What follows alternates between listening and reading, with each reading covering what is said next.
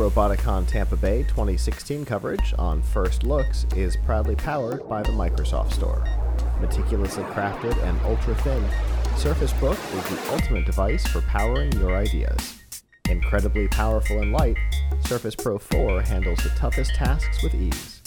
Get your Surface Pro 4, Surface Book, and other Windows 10 PCs by going to f5live.tv/Microsoft. Well, our next interview is here. Hi. You can put your hat on. I tried. I don't think it fits, but it can rest there.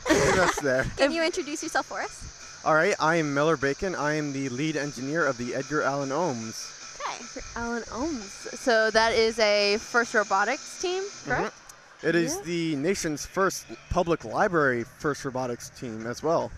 Yes, and we are a big part of that library. Can you tell us a little bit about the public library aspect of it? Yeah. Now, when people think of an FRC team, they normally think, oh, school-related. That means they must do it after school. But with us, it's a bit different. Mm-hmm. No parents are really forcing their kid, hey, this will look good on a resume. Go there. Yeah. It's a community-based Yeah. team. So originally when we started, we were going out of our mentor's garage. Mm-hmm. But that really didn't work. So we decided, hey, let's build a makerspace in the library and teach the community how to do all the stuff we're learning to do. Mm-hmm. So after our second year, we started work on that, and we're in our fourth year now, and the makerspace in the library is a thriving community. We get 15 people every hour at least, so over the course of a day, that's more than 100 people per day. Wow. And where is the library? What's the name of the library? The library is Lando Lakes Library. Okay. It's a public library. It's not private, so... And our makerspace is glass, so anyone who wants to look in and see what we're doing, they can. If they want to open the door and ask questions, we fully encourage that. And pretty much everything about it is meant to encourage people to ask questions, learn more, just get involved. Because so many people see stuff like this and they're like, oh, that's really cool. I wish I knew how to do it. But with us, we're trying to say you can learn how to do it, and we're going to teach you how. And does the makerspace have everything you need for robotics? That's funny, because in the beginning, certainly not. Okay. Because it is a library, so everyone's like, hush, hush, we don't want to hear noise. So power tools and stuff like that were way off limits. Okay. But now, as the concept of a noisy library is more open, people have started to donate stuff. In fact, we even have a woodworkers group, and they're bringing in lathes, drill presses, and recently we got the county to approve grinders and a giant HVAC so we can use some more powerful machines so we can make even bigger and better robots. Yeah. So you yourself, how did you get involved with First Robotics? For me, I started out, I was going into high school. I was a really big fan of marching band. Like, that was my life. And then my sister's like, hey, take a break from this. The library's starting a robotics team. I think you're into that. Go. And I'm like, okay. Wow. Okay. I was shy, so I'm like, okay, I'll go. I don't want to get yelled at. So I went, and it's like, this seems pretty interesting. I'll try it out. And then the first year was really fun. How long have you been part of? Ever since its founding 4 years ago. 4 years wow. ago. Okay. Currently the only original member left on the team. So it's fun seeing and how you're much a senior the team has this evolved. Yeah. I should stop shaking my head.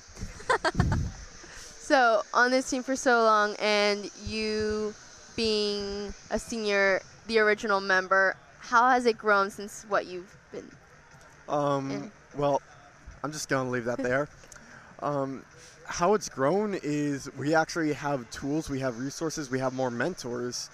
Because originally it was just an age out of Team Duct Tape, and he was our mentor. He's like, hey, this is for a first Vista project, so I'm going to start a robotics team in a library. But he didn't really think about how we were going to make the robots.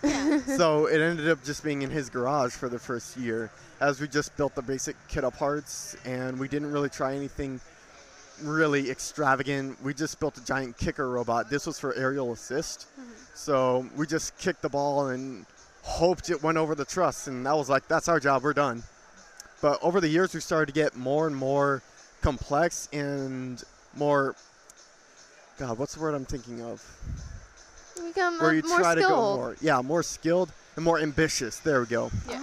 Oh. And we went a little bit too ambitious this year with building our own tank treads, because the ones on Andy Mark, where we get a lot of our stuff, they were really expensive, like $400 per side. Wow. So instead, we built 4 sets made out of bike chain, rubber tubing, and nuts and bolts, and we got 4 of them for $100. Wow.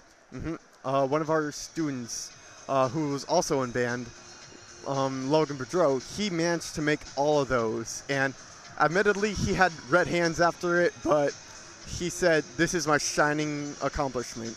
You guys better not mess these up." So how did they work in competition?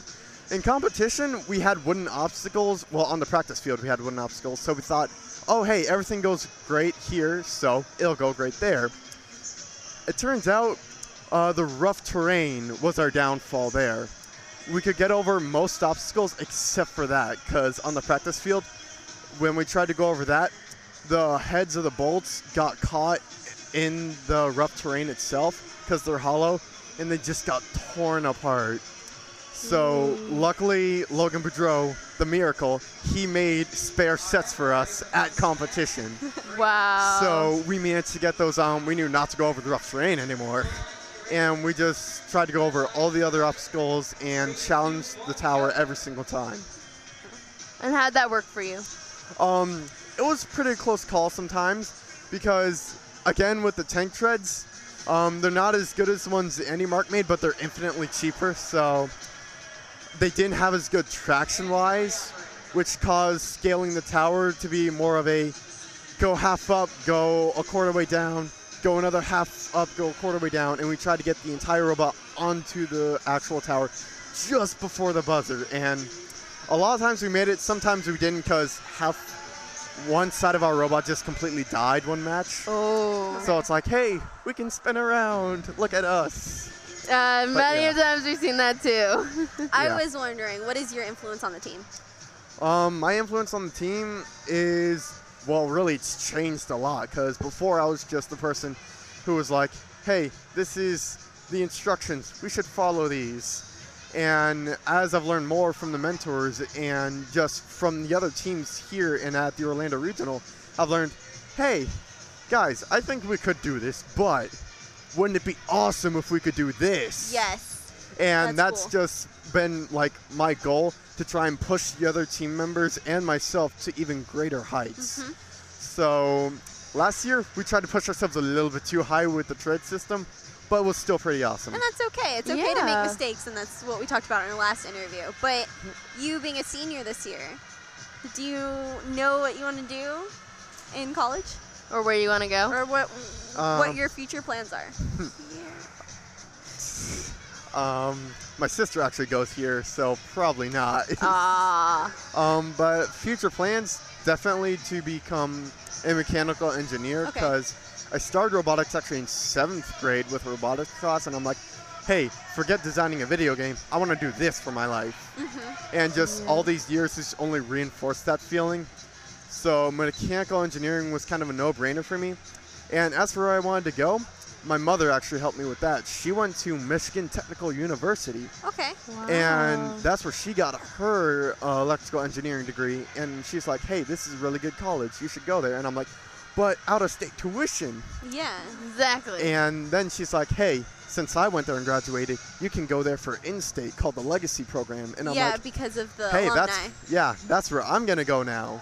Oh, nice. That's really cool. I hope it works out for you. So do I, because I'll be And- like 400 miles away from any of my family. Yeah. Are you okay with that? It's a bit sad, but I'm also going off to explore new things and to hopefully Yes. learn more. And then after I get a degree, hopefully a master's, I'll be able to come back here and just be able to mentor, because I know these mentors were like my shining light in some moments of darkness, and I really want to return the favor to this team. And Yeah. saying that you're still going to be involved with FIRST, are you going to try and get involved with FIRST in Michigan?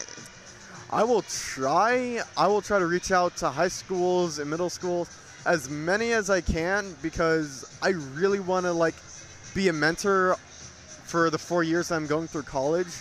So it's probably going to be hard because, again, I don't know anyone up there, but It'll be easier if you join the alumni association. Yeah, that's what they told me last year when I asked them about that. Yeah. So I think that the Alumni Association will definitely help me branch out, Yes. reach those places, and give help to the teens who are struggling or who want to learn more. Exactly. Well, I honestly Wish you the best all of the luck. luck. But That's amazing that Yeah. you still want to continue first, even going away. You don't know Yeah. anything there, and you still want to do it. That's really amazing. So, good luck with this year's competition too. Thank you, thank you. thank you so much for being on the show with us. Thank you for having me.